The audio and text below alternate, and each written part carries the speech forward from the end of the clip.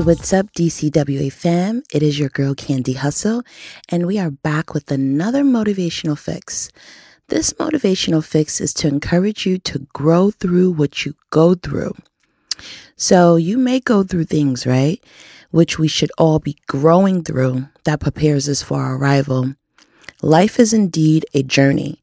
So if you've ever traveled, be it a road trip or even on a plane, train, or boat, you know that it's not always smooth. You may have roadblocks when you're driving on the road trip, and you'll run into detours, traffic causing you to drive slow.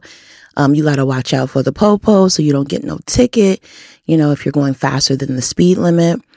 And on the plane, there can be flight cancellations and layovers, carrying baggage to get to your next flight.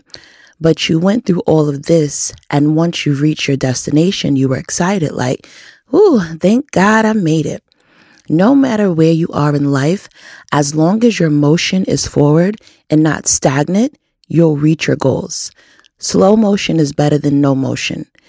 Allow life to grow you and show you. Show you that what you put in is what you'll get out. Keep growing, glowing, and flowing. I hope you enjoyed this motivational fix. Thank you for tuning in to Dope Chick with Ambition podcast. Mwah.